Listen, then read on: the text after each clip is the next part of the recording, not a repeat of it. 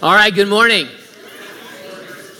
Let's settle in, open our Bibles or navigate on your device to Exodus chapter 20. Exodus chapter 20.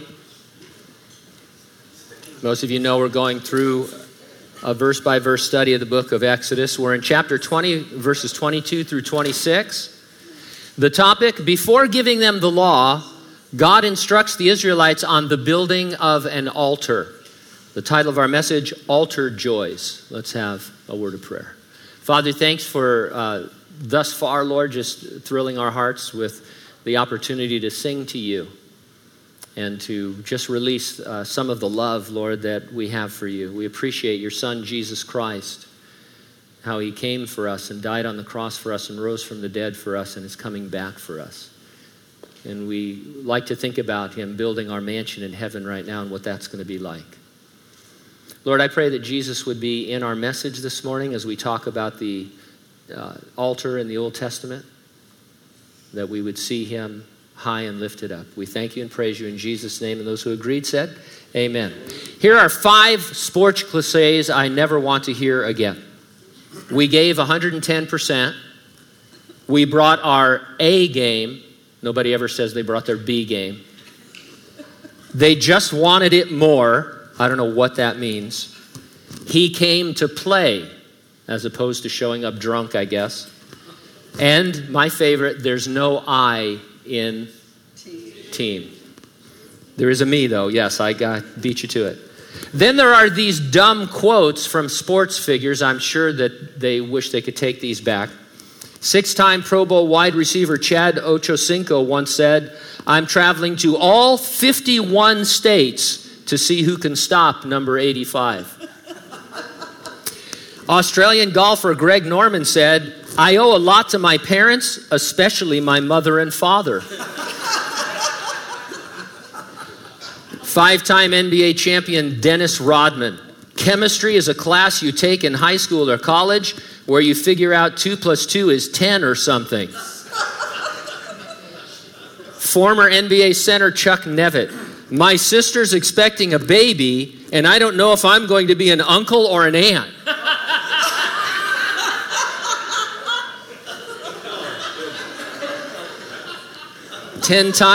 This one requires a little bit of math. 10-time NBA All-Star Jason Kidd. "We're going to turn this team around 360 degrees.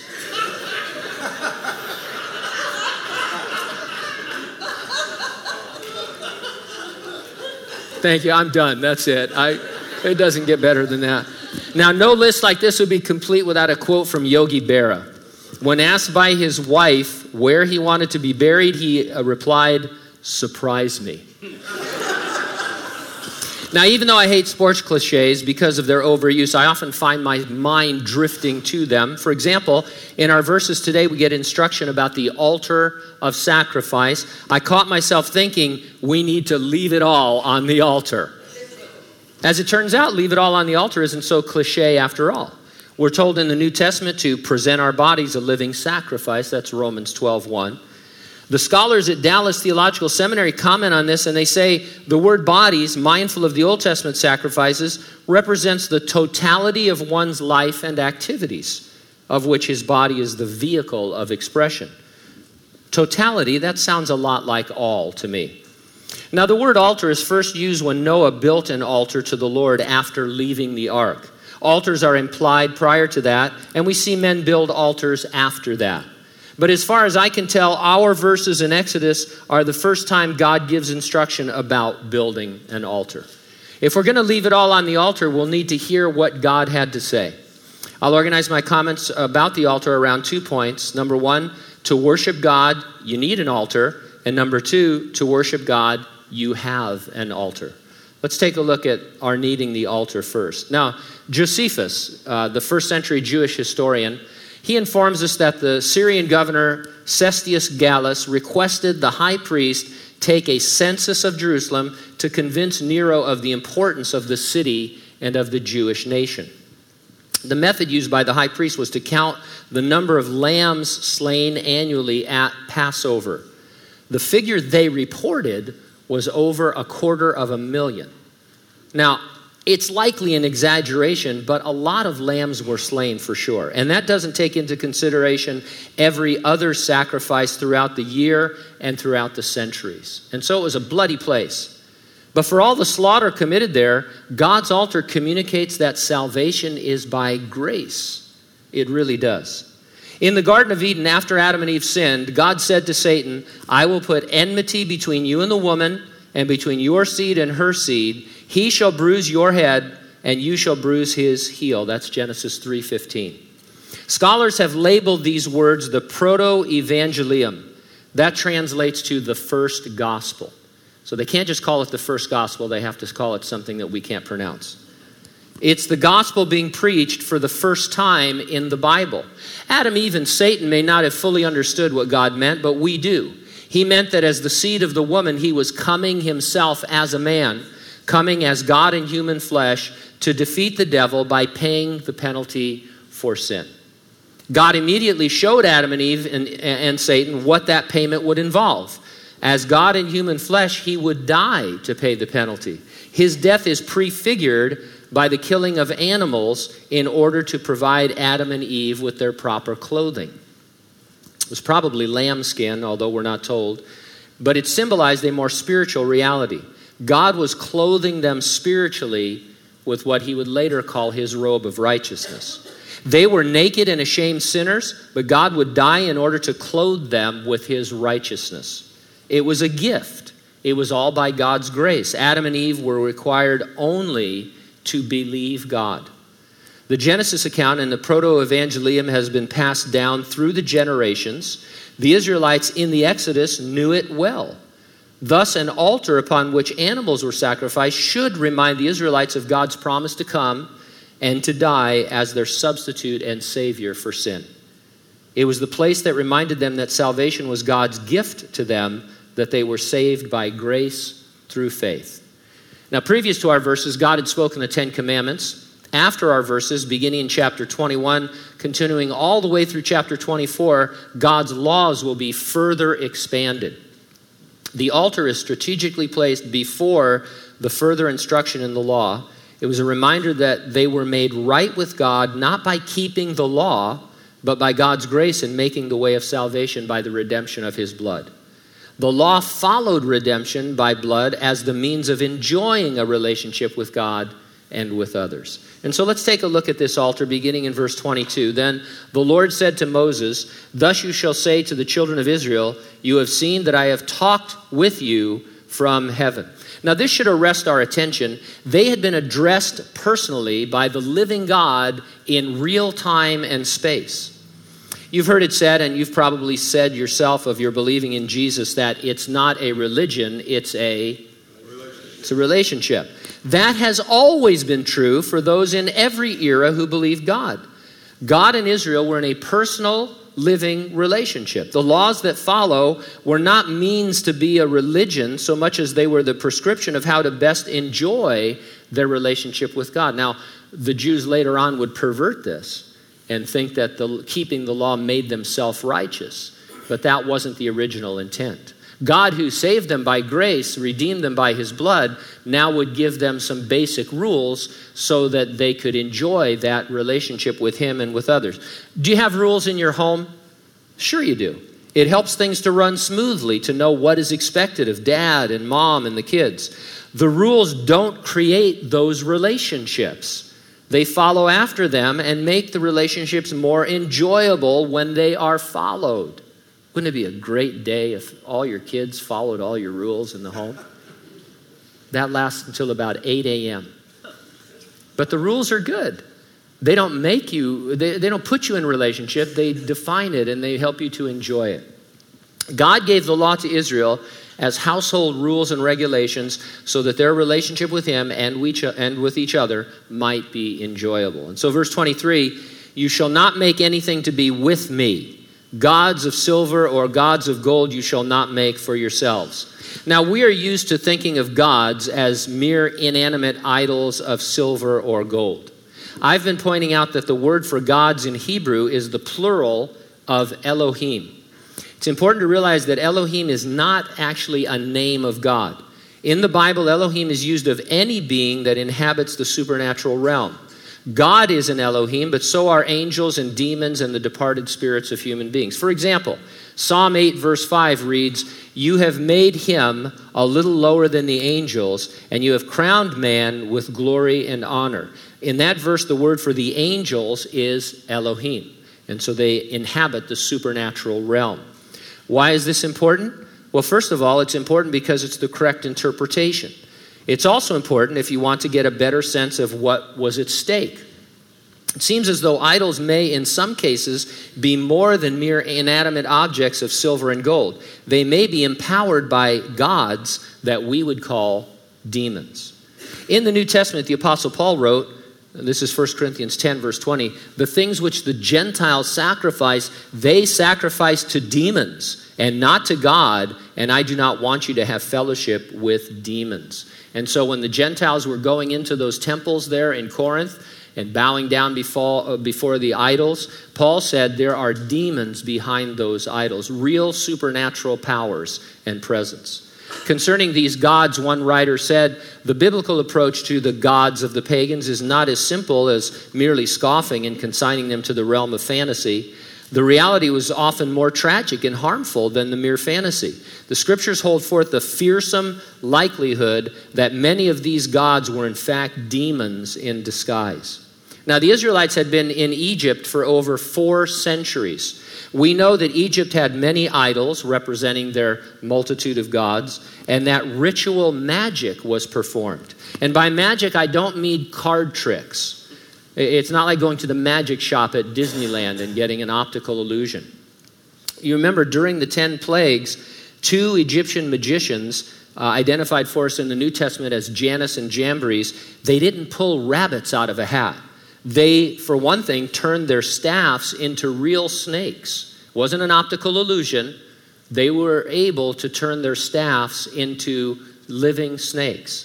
Now, Moses' snake ate their snake. Remember when we were there, I think they were crocodiles because the word can be translated crocodile, and I just think that would be a lot cooler to see crocodiles, but that's just me. They were also able to replicate a few of the plagues before having to admit that Moses' God was superior to their gods. This was genuine demonic power on display. It was the work of little g gods being evoked through idols. When Almighty God told the Israelites to not make anything to be with me, it could be he was warning them to not try to evoke his presence through ritual magic. If you watch supernatural movies or television shows, they're always trying to bring some presence through ritual, right? That's the whole basis of it. That's calling evoking. You are evoking the presence of some supernatural being. And so it could be that God's saying, hey, don't even try that. I am in a living personal relationship with you. I'm not a power that can be evoked into an object by some kind of ritual magic. And remember, that's all they had known in Egypt. Besides, it just doesn't make sense to try to replicate God in an object. A company called Terrasim Movement aims to, and I quote, transfer human consciousness to computers and robots. They want to replicate your dead loved ones with robot clones, complete with a digital copy of the person's brain. I love this quote from the manager of the company. He said this, "It's like when people stuff a pet cat or dog. We don't stuff humans, but this is a way of stuffing their information, their personality, and their mannerisms." Just like you wouldn't think a digital replica is your loved one, you can't make anything and think it replicates the living God. Now, verse 24, "An altar of earth you shall make for me, and you shall sacrifice on it your burnt offerings and your peace offerings, your sheep and your oxen. In every place where I record my name, I will come to you, and I will bless you." On a simple earthen altar, the Israelites were to offer animal sacrifices. God specified 2 types of sacrifices, burnt offerings and peace offerings. The Hebrew word for burnt offering means to ascend. Literally, it means to go up in smoke. It refers to the smoke from the sacrifice ascending before God. It was the complete destruction of the animal except for the animal's hide. The peace offering didn't have to be an animal. It could be grain. Only a portion of it was burned, and it wasn't, as we might think, something offered to make peace, Today, if you're having problems with somebody, you might say, well, I need to give them a peace offering and come into a relationship like that. That wasn't it at all. Another name for it, a better name, is the fellowship offering. The parts of it that were not burned were eaten as a festive meal to illustrate fellowship with one another. In this case, fellowship between the worshiper and God. It's an oversimplification, but I think you see that the death of the substitute in the burnt offering makes it possible to be at peace with God and to fellowship with him, symbolized by the festive meal. The burnt offering reminds you salvation is by grace through faith, and the peace offering invites you to then have fellowship with God and with his people. Looking at the altar, I can't help but think of the words in the New Testament that say the wages of sin is death, but the gift of God is what? Eternal life. The burnt offering highlights the wages of sin. Sin required the death of an innocent substitute. The peace offering, that's the enjoyment of eternal life now and forever, thanks to God's sacrifice of himself. In every place where I record my name, I will come to you and I will bless you, God said. In other words, wherever God led them, it was his intent to be present among them in order to personally bless them. You've probably heard the term deism or deist. It's the belief in the existence of a supreme being, specifically of a creator, but one who does not intervene in the universe. It's sometimes explained as a clockmaker. He made the clock with all of its intricacies, and then he wound it up, and then he let it go, and it's all on its own. It's actually a really popular belief. If you become aware of it, you'll see it promoted in television shows and movies and that kind of a thing. God, the God of the Bible, our God, does intervene. History is unfolding just as he has written it in advance. We are headed towards the creation of new heavens and a new earth. He wants to be present with mankind, and he is. Verse 25, if you make me an altar of stone, you shall not build it of hewn stone, for if you use a tool on it, you have profaned it. God was okay with a simple earthen altar. Sun-dried bricks or packed earth were sufficient building materials. If the Israelites chose to use stone instead, it must not be hewn or engraved in any way. Now, all of that goes against our grain.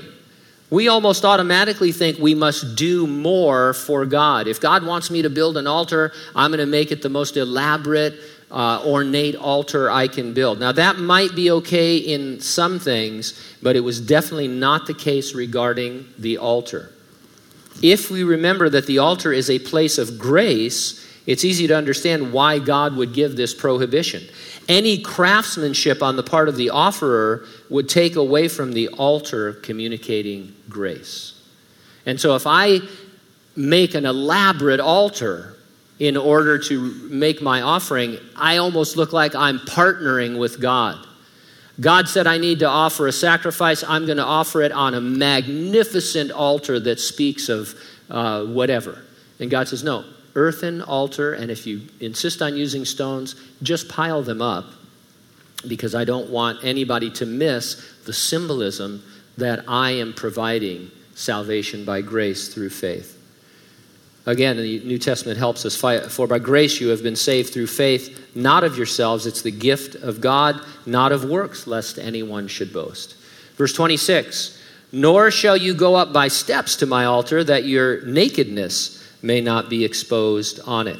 As one commentator put it, man could contribute nothing, either by the tools of personal effort or the steps of human achievement. Another wrote, the use of tools would corrupt the whole plan of redemption by blood. Pagan worshipers built their altars very high, partly through pride and partly in the belief that their gods might hear them better. Many such altars had gods and symbols engraved upon them. The Israelite altar would look puny and pathetic compared to the altars of the other gods. And that was part of what God was revealing about himself, about his character, and about his nature. He would come as a servant, humble, born in a manger, not having anything outwardly that would commend us to him. He would die on the cross as if he were a heinous criminal, then be buried in a borrowed tomb. It all lacked grandeur, but it all proclaimed grace. And that's the intent that God wants us to get here from this altar. He doesn't need the grandeur. He is the grandeur. He just needs to show us his grace. That your nakedness may not be exposed excluded plumbers from going up the steps. Sorry about that. I debated with that one. Nakedness or near nakedness were common in Egypt. According to one researcher, the ancient Egyptians wore a minimum of clothing. Apparently, underwear was not popular. Later in Exodus, we'll see the garments of the priests will include a type of underwear, type of breeches to cover their nakedness. Now, the mention of nakedness takes our mind back to the Garden of Eden, or it should. Before they sinned, Adam and Eve were naked and unashamed before each other and in the sight of God. After they sinned, they were naked and ashamed. As we said earlier, God covered their nakedness with animal skins. The altar was the place that reminded the Israelites of original sin and the coming of God to be their substitute and Savior. It was the place that represented them being graciously clothed in God's righteousness. It would therefore ruin the illustration to show nakedness at the altar. The whole purpose of the altar was to cover the nakedness that had been made possible by that phone call. Sorry about that. See, I just get so distracted. Your plumber calling.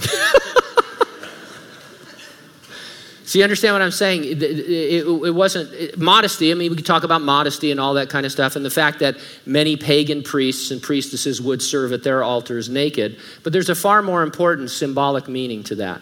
God said the whole idea of the altar is that I am atoning for, I am covering your sin, and so any nakedness would take away from that.